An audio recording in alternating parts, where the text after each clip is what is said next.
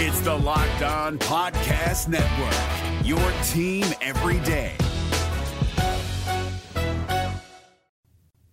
Welcome into Hittin Hard with John Chuckery here on Locked On Sports Atlanta. Today on the show, Falcons by the betting lines, something revealing from Kevin Huerter, and I think we'll see Shoemake later on this fall. It's all next. It's Hittin Hard with John Chuckery, Locked On Sports Atlanta. This is Hittin Hard with John Chuckery, part of Locked On Sports Atlanta, and it starts now.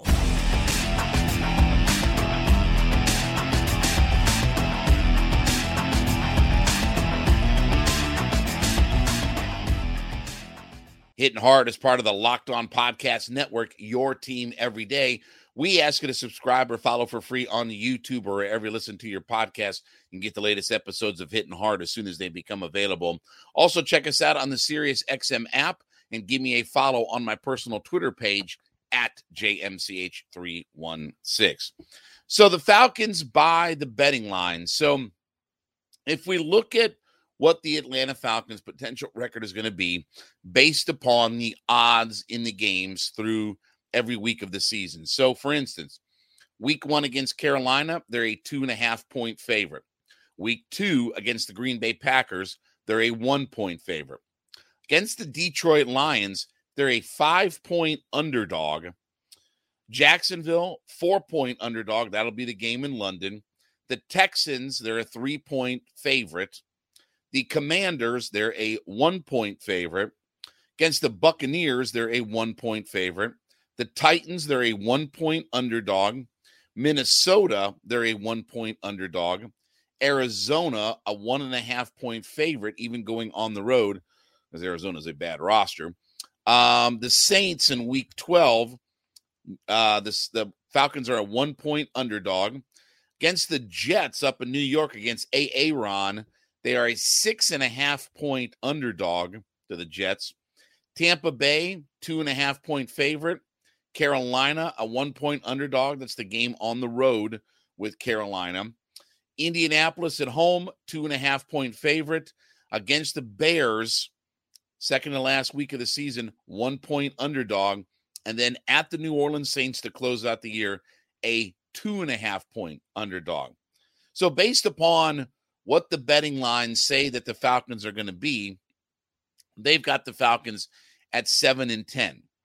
Now, a couple of things that to take away from all this.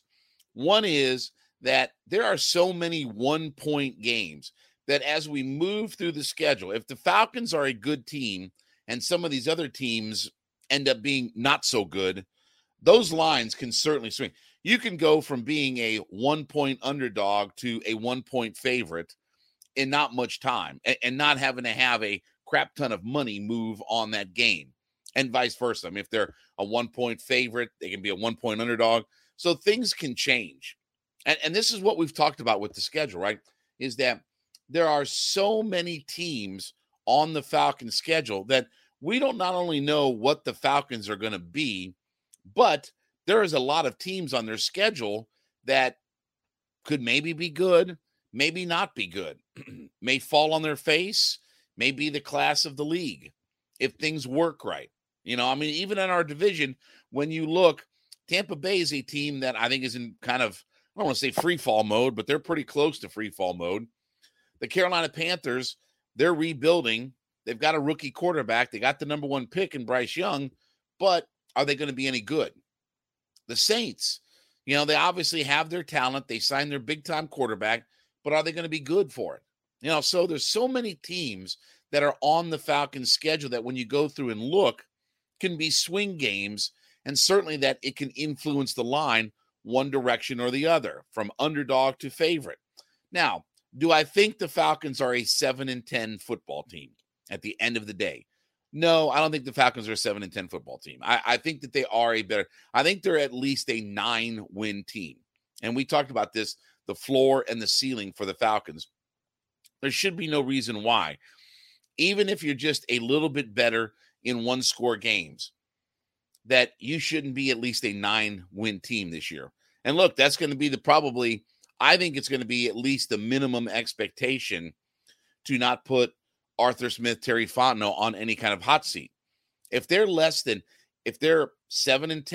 8-9, okay, even if they show improvement, I think Arthur Blank is going to put them on the hot seat. Like, they're not going to get fired, but those two guys are going to definitely be on a hot seat where if you don't get off to a good start the following season, then there may be some changes. But we'll worry about that when all of that comes and all those different things.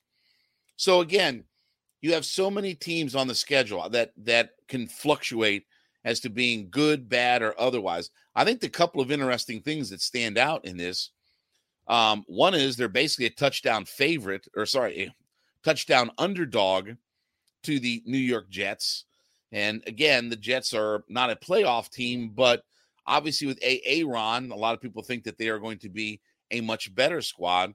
I think the Lions game is a very interesting spread on that game where the Falcons are a 5-point underdog, and it tells you a lot about what Vegas thinks about how good the lines are going to be. We talked about the lines before, about the fact that, look, they went from being one of the most dreadful organizations in the NFL to being a 9-8 football team this past year and finishing in second place in their division. And obviously drafting Aiden Hutchinson, drafting Penei Sewell the year before has changed up the dynamic and direction of their team. And they feel like that they've got a shot, right? And that division is wide open. Don't know if the Bears are going to be any good. You know, that'll be a very interesting game. Look, the Saints game, always a coin flip, right? That's always, when you have those rivalry games, and especially with Saints and Falcons, you can, I mean, I know it's cliched to say this, but you can throw the record out the window. But you really can. You can throw the record out the window when those two franchises meet up with one another. And now we have Ryan Nielsen as our defensive coordinator. Obviously, spent a lot of time and a lot of familiarity with what the New Orleans Saints are and what they have been, and their defensive line coach for years. So, again, I think the Lions game is very interesting from an odds standpoint. I think the Packers game is very interesting from an odds standpoint because the Falcons are a 1-point underdog to the Green Bay Packers. We don't know what the Packers are going to be. I heard Leroy Butler on our radio station yesterday talk about the idea of Jordan Love is ready. Okay, well, is he? Is he ready? Because, again, for some of their lack of success at times in Green Bay, they certainly did have one of the premier, if not the premier quarterback on their roster who was a difference maker in a lot of games. Can Jordan Love be that same guy? Nobody's going to be Aaron, but can Jordan Love have the impact on a game the way that Aaron Rodgers did? I don't know about that. They still have plenty of talent, and Matt LaFleur is going to have his work cut out for him. But when you look at all of this in a nutshell, number one, I don't think that the Falcons are going to be a 7-10 football team, despite what the odds for each individual game say that they're going to be. I think they'll be a little bit better than that, but there is so much fluctuation in the schedule. There's so many things in flux for this team that it is hard to get not just a handle on what the Falcons are going to be, okay, but what the Falcons' opponents are going to be. You know, the fact that they're a, 2.5-point favorite out in Arizona tells you a lot about how bad Arizona is. You're not getting that 3-point boost just by being at home. They're basically, on a neutral field, they're basically almost a touchdown favorite in that game. That's because the Arizona's got a bad roster. They got probably more holes than any other roster in the NFL. So, you know, again, I think there's a lot of opportunity. If you get in the betting world and you're going to put some money down on some things, I think that there is real action to be had, because if you look overall, I don't think the Falcons are going 7-10. I think they're going to be a better team than all of that, but there's a lot of fluctuation in games that could go one direction or the other. Maybe the best thing to do is get your money in early, take advantage of some of those lines, because I think the Falcons are 2 or 3 wins better than what the odds makers say that they're going to be. All right, this episode of Hittin' Hard is brought to you by Built Bar. As look, everybody's trying to eat healthier, get in better shape, right? We're looking for those high protein, low calorie, low carb, low sugar types of snacks. Well, Built Bar's got you covered. They've got the great flavors coming out every single month.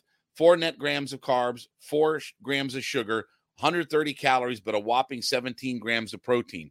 Now they have the opportunity to buy Built Bars a couple of different ways. So one is you can go to Built.com, order your box of Built Bars, get them shipped directly to your home. Now, though, you can also go to Sam's Club or Walmart, the pharmacy section of Walmart, and pick up your box of Built Bars right off the shelf. So whether you go the brick and mortar route, whether you want to go online, Built Bars got you covered all the way around as the great snacks, the protein-infused marshmallow puffs, the traditional protein bars. They've got you all covered, but now more ways to buy, going to the store, going online, Built.com or Sam's Club and Walmart. Get your box of Built Bars today. So this was a revealing quote from Kevin Herter, who was, he was on the Old Man and the Three podcast. That's with J.J. Redick and Tommy Alter. And this was back on May 17th, a couple of days ago. And it was very interesting to read, what he had to say. I didn't listen to the podcast, but what he had to say about the Atlanta Hawks at the time. So here's his quote, "That was almost like the start of our downfall, was the run that we went on. We won before we were expected to win, or before we should have. Let's call it. That just put a fast forward on our timeline, and I don't think our team as a whole was fully at that point." Now, the Hawks since then have gone 84-80. Quote, "The expectations for the team just went through the roof the next year because we made a conference finals. And it was conference finals or bust, and maybe as a unit, we weren't there yet." Now, interesting that he that he would say that, because look, we as fans, I don't know that everybody, like I didn't have Eastern Conference Finals or bust, but the idea was to build off of what we had done in getting to the Eastern Conference Finals. And I think that his point has some validity to it, that we all did put expectation on, okay, this is going to be the next great young franchise. Trae Young is the next great young superstar. Trae Young was the babe, the boy coming off that Eastern Conference Final. He could do no wrong. I mean, he was all of the flavor of the month and all these other kinds of, things that you would say about him. He was looked at in a totally different light coming off that Eastern Conference Finals run. He carried the team in a lot of ways. They had a good roster. They still had enough good young players, and Trae Young and John Collins and Kevin Herter, right? You felt like that. And then they were fighting, obviously, injuries with Cam Reddish and DeAndre Hunter.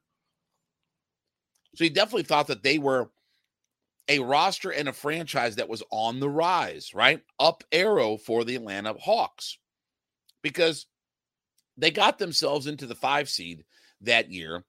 And even though that they had the same record as the New York Knicks, that's why they ended up with the 5 seed, because the Knicks and Hawks had the 4th best record, but the head-to-head matchup put the Hawks at the 5 seed.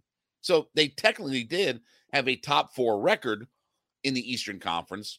They just, because of the head-to-head, got the 5 seed for it. But it is interesting to think about the idea of, did this team have too much expectation? And did ownership in the front office? Because think about it. Number one is, not only have they not capitalized on that Eastern Conference Finals run, but they have completely reorganized the organization as a whole. It's not just coach, it's general manager and president of basketball operations, and who the owner turns to, right? Having his son, Nick Ressler, in the fold now. Like, there were so many things that changed that because they didn't capitalize on that run. Now, do I think that they were Eastern Conference Finals or bust? No, but certainly you would have thought, after coming off that kind of run, that a second-round playoff series should have been the minimum expectation. Look, we've just talked about, what Quinn Snyder and the Hawks' expectation is. I think it's second-round playoff, top 4 or 5 seed. Because at some point, right, if you're going to be a championship caliber organization, if you're going to really contend for an NBA title, at some point there has to be a jumping on point, right? At some point that you have to figure some things out and you have to be up arrow and your franchise has to be going in a good direction. But maybe because these guys were so young when they did all of this, that it put an unrealistic expectation on them. Now, look, we wouldn't trade that Eastern Conference Finals run. That was arguably the best Hawks team we had seen in our lifetime, right? At least as far as from a success point. I mean, maybe not a talent standpoint, but from a success standpoint, that was arguably the team that went the furthest in all that kind of stuff, right? I mean, they had gotten to, 2 games from being in the NBA Finals. So from a success standpoint, it was the best team ever. Don't know if it was from a talent standpoint their best team, but still, you would have thought that they would have at least built off of that run. Now, he goes on to say, too, quote, I would say that team skipped a step and we overachieved for that year and we went on a great run. But ultimately, 2 years later, all these expectations that have happened and everyone thought, all right, we're going to make a lot of changes because now we're failing as a team, when in reality, we might not have consistently built to that point anyway. And I think we were getting that. We were building. It just never came to fruition. I think there's a lot of truth in that. Now, do I think that the Hawks' downfall was that Eastern Conference Finals? I don't believe that. And I understand people who do. I can understand and sympathize with the idea of that the Eastern Conference Finals run may not have been a good thing in hindsight. But I wouldn't have traded that run for anything. I wouldn't have traded the run that they went on, beating Philadelphia, getting to the finals. That was an exciting series against Milwaukee, getting to within 2 games. Obviously, look, Trae Young steps on the referee's ankle and things change, right? Completely. Maybe the Hawks could have gotten themselves to the NBA Finals. Maybe they could have beaten that Phoenix team. I mean, it's a lot of what ifs and who knows. But still, I wouldn't trade that run for anything. But it is interesting that the Hawks have not built anything off of that. Now they've gotten rid of their coach. They've gotten rid of their GM, president of basketball operations. They've changed up, not their ownership group, but who the owner goes to. Now his son is in the mix and has influence. And now we've got new coach, GMs, assistant GMs. The whole organization has changed. And again, I don't blame all of this on, the expectations that were set, because look, you have to have expectations, right? You have to have some expectation. When you achieve success, you want to build off that success. The problem is that the bottom fell out of the organization. You went from Eastern Conference Final to barely making the play-in, and then a first-round exit where you were basically run off the court by the Miami Heat.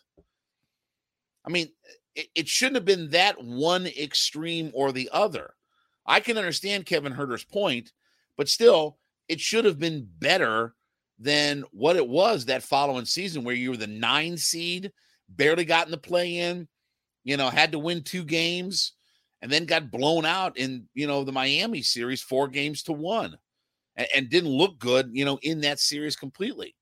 So while I understand his point, it is an interesting one, but you still have to have expectations for what your franchise is going to be. And the fact is that they did not find a way to capitalize off of any success that they had. Look, it'd be one thing if they were just a second-round playoff team. Nate McMillan still may be here if they were a second-round playoff team after that year. He might have gotten a chance to coach a full year.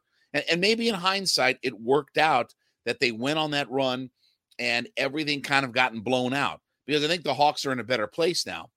They look at this roster and they kind of, okay, who can we build around? Who can we not build around? Quinn Snyder is now our head coach.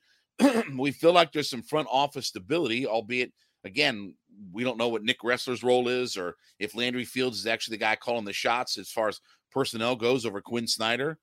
but maybe we've come out better for all of it. Maybe, again, when you get high, you have to hit low to get back up and figure out where you are. But I wouldn't trade that Eastern Conference Finals run for anything. I certainly think that was a great thing for the city of Atlanta. That was a great thing for this franchise.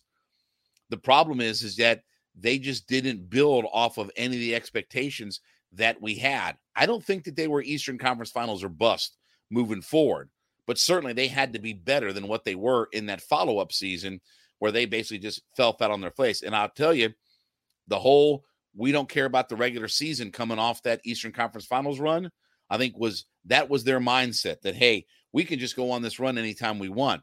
They found out that it wasn't that easy, and they found out that if you don't play during the regular season really well, that you're starting from a definite, low point, and just you're behind the eight ball immediately in all this.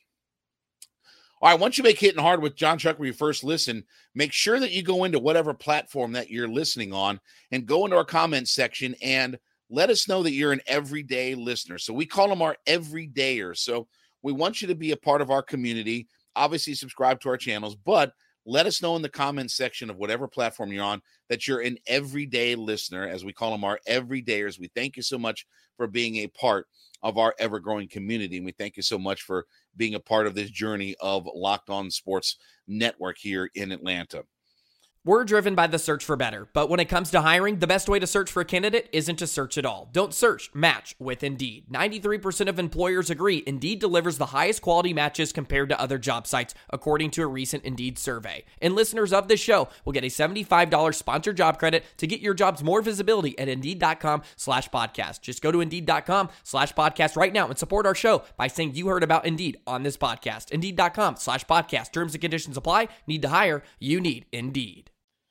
So Braden Shoemake was sent down yesterday. I think Adrianza is going to end up being called up as we start this Seattle series at home. And then I will tell you, I'm really looking forward to starting next week, where the Braves are going to have the Dodgers in town for 3 games. And then they're going to also host the Philadelphia Phillies as we move into Memorial Day weekend itself. They're going to host the Phillies for a 4-game set. So I will say that I definitely think that this 7-game set next week, okay, we get through Seattle, we win 2 or 3, games against them, okay, improve our home record and all that good stuff. Then we get ready for the Dodgers and Philadelphia, and here comes Freddie Freeman, here comes Bryce Harper, right? Everybody kind of coming in. These will be interesting games next week. We'll talk probably more about that first part of the week. But Braden Shoemake was sent down. Adrianza is probably going to get activated. So now Vaughn Grissom and Braden Shoemake are down in Gwinnett, and they can tinker with that, obviously, double play combo where, Grissom plays short, Shoemake plays second, and those guys can play every day. But I definitely think that we're going to see Shoemake sooner than later. And I think that he's going to be – I think they're going to give Shoemake a chance to just get his sea legs underneath him, play a full minor league season, and then I think come September, we're going to see him called back up. Now, look, we may end up seeing if there is any kind of real injury to our infield group, then that may change plans. And I think Shoemake was a call away last year. I think that, with Vaughn Grissom, they wanted him to come up and play, but I think if they had one more injury to their infield, Shoemake would have been up at that point.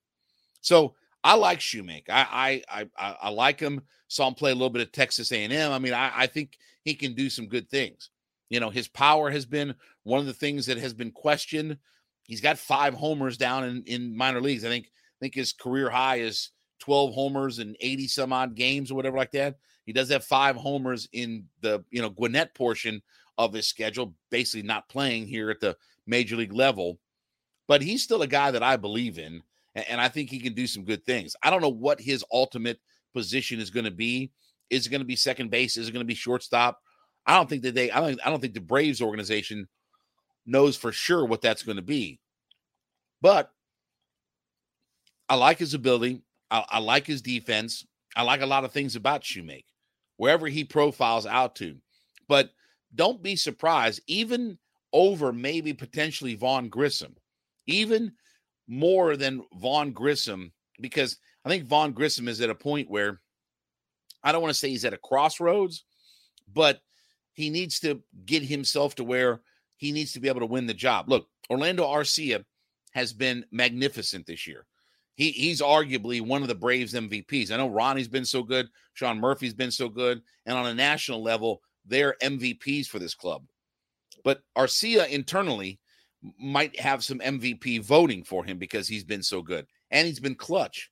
Not just with his defense, but his bat has been unbelievable, hitting in that 9 spot.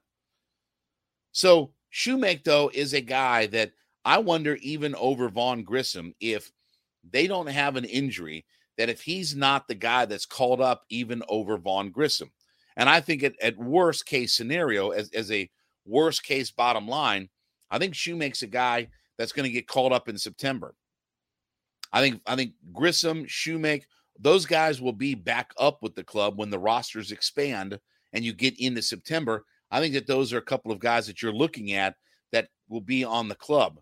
But I definitely think that Shoemake is a guy that I don't want to say he's on the fast track.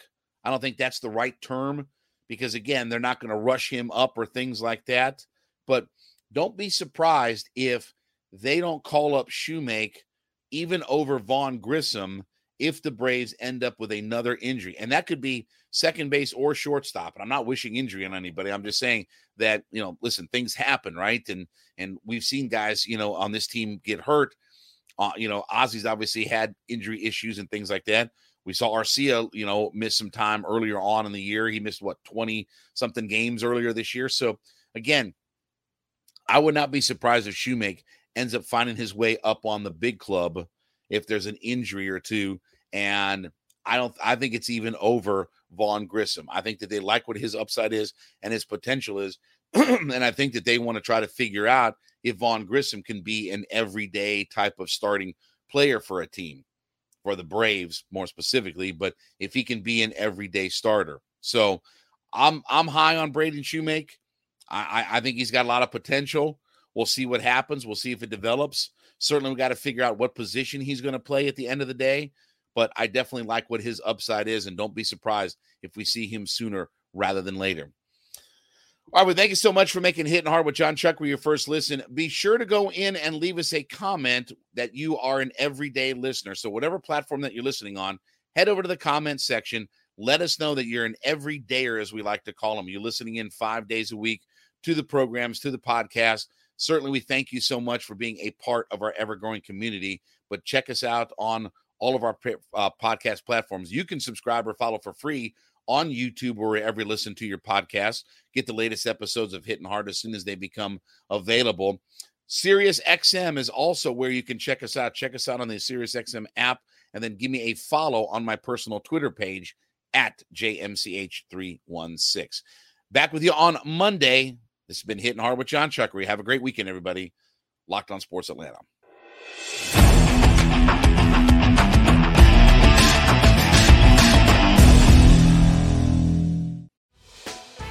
Hey, Prime members, you can listen to this Locked On podcast ad-free on Amazon Music.